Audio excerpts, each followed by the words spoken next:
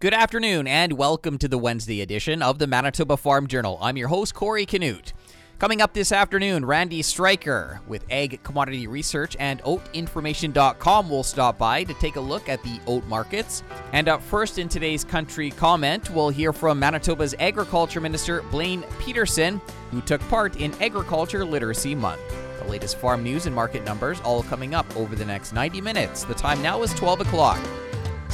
Here's a look at our local news. Good afternoon, you're listening to the Manitoba Farm Journal. As part of Canadian Agriculture Literacy Month, grade 6 students in Carman received a visit from Manitoba Agriculture Minister Blaine Pietersen. Golden West reporter Stephen Suko caught up with Pietersen after his presentation. I think the main thing is just the opportunities that are in agriculture. As we talked in the classroom, it's not just about being on the farm. There are so many opportunities and technological opportunities now in agriculture with the complex machinery that we have, with the input side of it. It's very scientific, and so there's just tremendous opportunity for anyone, no matter where you live. You don't have to be from a farm in order to participate in agriculture these days. Speaking about the education, maybe even perception of ag, especially for young people today, do you think it's helpful to broaden the definition of, like you say, sometimes people just think farmer, ag equals farmer, tilling the soil? That's the challenge that we have right now. There's 95, 97% of consumers are removed from the farm, and then these days too, that we don't have that grandparent on the farm. That connection has really disappeared, and so it's important that we get the message out there about producing safe, wholesome food, local food, that's being produced here. Make sure we've got a market for that, and as I mentioned in there too, like the food science, we're doing more and more processing here in Manitoba. We've, people like Roquette and Simplot expanding, Merit Foods building their plant in Winnipeg, just outside of Winnipeg. There's just tremendous opportunities for, if science interests you, in that food science world too. Kind of at the epicenter for some of these massive changes happening in the food industry in terms of technology and agri-science. Yeah, it's very exciting. When you think of it too, what is it? 2 or 3% of people are actually farming and producing all this food. So there's a pent up demand for labor on the farm.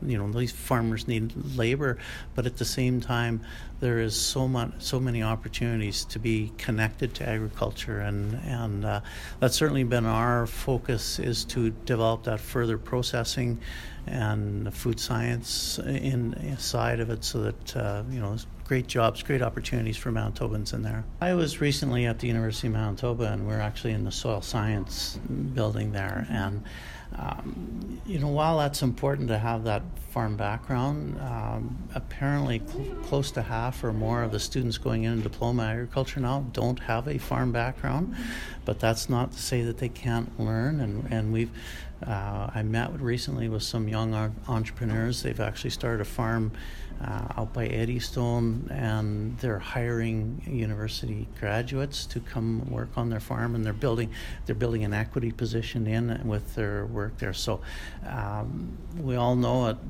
takes a lot of money to get into farming these days, but this is the way. This also allows people to get in starting, and Farmer's Edge is certainly a super example of what's possible. A company started in Pilot Mountain, I believe, and then they're around the world these days, and just the potential that both farm and non-farm young people today can really get involved in. That was Manitoba Agriculture Minister Blaine Pietersen chatting with Golden West reporter Stephen Suko. A look at what's happening in the markets this afternoon is coming up. Good afternoon, I'm Corey Canute. The Canadian Plant Technology Agency has launched a pilot program to test how the seed variety use agreement will work in the real world. In addition, the Canadian Seed Trade Association has formed a working group with producer and industry representation to provide transparency on the program. CPTA's pilot program will introduce a seed variety use agreement system for a limited number of seed varieties sold for planting beginning this spring. The Manitoba Oat Growers Association held its AGM earlier this month at Crop Connect. Chair Doyle Penner looked back on the past growing season. It was actually a fairly decent year. We got off to a pretty good start. It was dry during the June to early July stages, which reduced our crop to some degree. The rains came a little bit later, so it wasn't the big crop we were really hoping for, but it was decent. Penner says there could be some challenges this spring in terms of tillage. And the current rail shipping disruptions are having negative, long-lasting effects on Canadian farmers and on our reputation as a reliable exporter. Canadian Canola Growers Association President and CEO Rick White says something needs to be done as we rely heavily on export markets. Now we see over 50 grain vessels that are waiting to be loaded off the West Coast. That's a direct result of some of these things culminating to where we are today. Demurrage charges will begin to mount, and they are right now. And there's about 20,000 rail car orders that remain unfilled, and that's a problem. And the elevators are starting to fill up, and with all those empty ships waiting, that's customers waiting for their grain. And our reputation as a reliable supplier of grain is once again coming into question, and our reputation around the world is being damaged. He says they sent a letter to the Prime Minister calling on him to take some decisive action to stem the negative effects on farm profitability and Canadian competitiveness. That was a look at today's Farm News. I'm Corey Canute.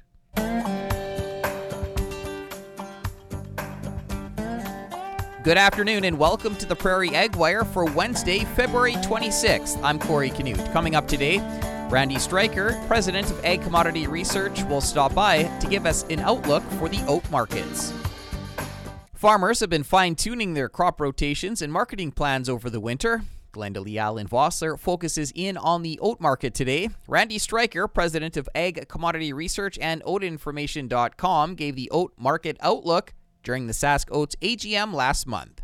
We have way too many oat supplies and too much production in Western Canada to keep these oat prices from certainly sustaining what we saw in 2018-19, and we're likely to see oat prices continue to slide lower, particularly if the oat acreage in 2020 is what I think it is, and that's 5 to 10% higher. When we talk about the oat market, there's some increase in demand coming from Mexico. I'm sure some of the work that Pogue has been doing has had an impact on it. I think one of the biggest factors is we've seen 2 drought years in Australia, and they are traditionally have been a supplier to Mexico, but the back-to-back droughts have cut their oat supplies down to where they're struggling just to meet their domestic demand. So does a recovery in the Australian oat numbers change it? I don't know. Quite possibly, yeah. We've seen some discussion around what's happening with China and the market there. It looked promising, and then it seems to have backed off. Well, the market is still developing in China. It's just slowed a little bit from what we initially thought it was. I think the Chinese millers probably got ahead of themselves in purchasing raw oats, but the food numbers, and I didn't show that slide today, show numbers of growth of probably 25 to 30% on breakfast cereal and snack bars in that Chinese market. So those numbers, at least internally in in China, are phenomenal. Our problem is we can't get in there without a protocol, and that's really up to the Chinese government. Crop rotation, of course, is very key. When we talk about rotations, do you think the amount of canola is related to the amount of oats and the rotational benefit that oats provides? Yeah, certainly. I would say that probably peas and canola play into the oat rotation. Net returns for farmer are really always what dictates what they grow. The canola seed market right now has got its own issues, as we know, with the Chinese market. I think the net returns, when I look at things like the slide I put up, I think the wheat numbers, or the oat numbers versus wheat, is really telling the story right now. We're running around 57% of wheat value. I think that's going to buy oat acres.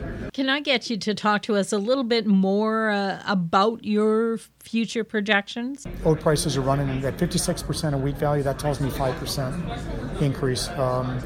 If we get that back up to 60-61% that we saw during the summer months, you probably are closer to 10%. If you factor in potential agronomic issues, if you factor in the issues with canola, the canola numbers in terms of supply and demand, it might be closer to the 10%. It might look like a better alternative for the Canadian farmers.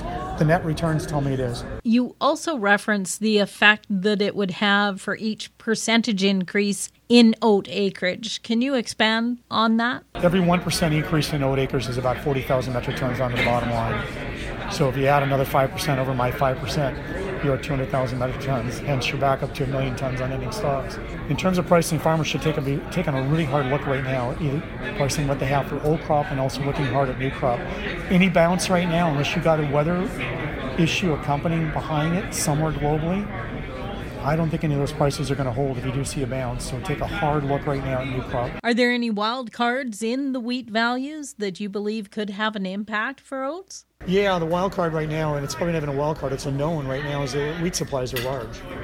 So if we pile another 2020 crop on top of that and add to that pile, it's simply going to make the wheat numbers look more negative longer term. And again, the ending stock numbers on wheat right now are significantly, they're probably near record highs. So, yeah, it doesn't look healthy for wheat in terms of higher prices. Randy Stryker is president of Ag Commodity Research and OatInformation.com. For Golden West, I'm Glendalee Allen Vossler.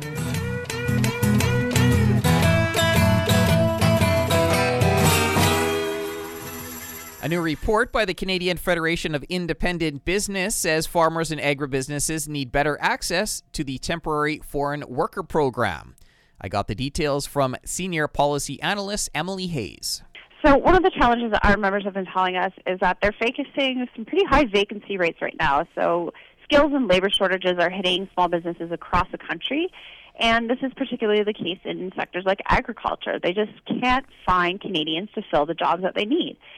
So unfortunately, a lot of the time, after trying hard to hire Canadians, they're forced to turn to programs like the Temporary Foreign Worker Program in order to hire the workers they need. And this is often after advertising job positions for a long time. Increasing wages is something that many of our members have told us that they do, as well as offering extra flexibility at work. So they really go that extra mile to try and attract and retain workers. And the Temporary Foreign Worker Program is a needed program because it's really a last resort for a lot of these businesses. Otherwise, our members in agriculture say that they can't run, basically. What are some changes or some recommendations that CFIB is making towards this program? Many of our members have complained that there's a lot of red tape involved in hiring a temporary foreign worker. It's complex, it's costly, it takes a while to get a response back on your application. So one of the things that we're recommending is looking at particularly the labor market impact assessment. So that's the application form that small businesses or businesses in general have to fill out to apply for the Temporary Foreign Worker Program. And right now the form is not only super complicated, but the process they face a lot of delays as well. And in the agriculture sector, these delays can often be detrimental. If you're waiting on workers to help you seed or help you harvest, you need those workers now and not in 6 months when the government makes a decision finally on your file. One of the things that our members would really like is better communication about where their application is at, because a lot of the time, if their application is rejected, for example, they're often provided with a generic form letter that doesn't even tell them why they were rejected. And otherwise, if they apply, they don't have any way of knowing where their application is, what the status is. So it can be very frustrating. That was Emily Hayes with the Canadian Federation of Independent Business. A new report by the group says farmers and agribusinesses need better access to the Temporary Foreign Worker Program. That's it for the Prairie Ag Wire for today. If you have any questions or opinions to share, send them to us by email to the farm desk at goldenwestradio.com. On behalf of Glendalee Allen Vossler, I'm Corey Canute. Thanks for listening and have a great afternoon. The Prairie Ag Wire will return tomorrow on the Golden West Farm Network. Time now for a look at the farm calendar. The annual meeting for the Canadian 4-H Museum in Roland takes place tonight, starting at 7 at the Roland United Church. Looking ahead, the FCC Young Farmer Summit takes place next week, March 4th, at Winnipeg's Victoria Inn. The next day, March 5th, Keystone Ag Producers will host its Canadian Young Farmers Forum. To register, go to cap.ca, and the Prairie Organics Think Whole Farm 2020 Conference is taking place March 5th and 6th at Brandon's Keystone Center. You're listening to the Manitoba Farm Journal. Coming up in the next half hour, we'll chat with Myron Cron, an outgoing director with the Manitoba Corn Growers Association. We'll also have another look at our farm news for today. Right now, it's 1 o'clock. Continuing with the Manitoba Farm Journal here on this Wednesday afternoon. The Manitoba Corn Growers Association held its AGM earlier this month at Crop Connect. Longtime director Myron Cron is stepping down after many years on the board. I caught up with Myron after the meeting. I feel like I've been on here for quite a long time, and for me, I feel like I've made contributions to the organization and to the industry. Eventually, it just gets time, I think, to move on and let the next crop of directors take over. And I just felt that now was that time. And how long had you been with the group here? I've been on as a director for 13 years now. I served as vice for, I believe, 3 years and president for 5. Looking back over the time, some highlights or thoughts on your time? There's been many. One thing for sure was we hired the first agronomist that the Manitoba Corn Growers have ever had, and I was part of that, which was great. I was able to travel to Ottawa and speak in front of the Senate Standing Committee for Agriculture and just defending our sustainable practices of agriculture, and that was a really, really great learning experience for me to go and sit in front of those types of people. So that was great. Hiring Pam as well. Teresa Bergsma was our general manager for a long, long time. So Pam was only the second general manager the organization's ever had, and I was part of that, which I thought was good, and it's been a tremendous hire. She's fantastic. But above all, more than anything else, is the fellow directors that I've sat with. Every last one of them has been really great, and I've learned from them, and I hope they've learned from me, and it's been really, really beneficial to my life to have sat on this board for as long as I did. But like I said, it was time to move on now. Just the thought, I guess, on the past growing season and some of the challenges there. Yeah, definitely was a struggle for sure. I think as farmers we recognize that the sun can't shine every day, and you're going to get those challenges, those challenging seasons. It turned very quick on us from such a dry season to such a very wet season, but that's okay. I mean, we're farmers. We got to work hard. We know we got to work hard. The part that's maybe more frustrating than anything is some of the political challenges that we're up against. The rain and the mud we can handle. It's the political challenges and the unfair carbon tax that we're faced with right now. Those are the hurdles that are probably more frustrating than getting stuck once in a while out in the field. Just talk a bit more about that. You know, the drying of corn and the increased cost with the carbon tax. You know, your thoughts on that.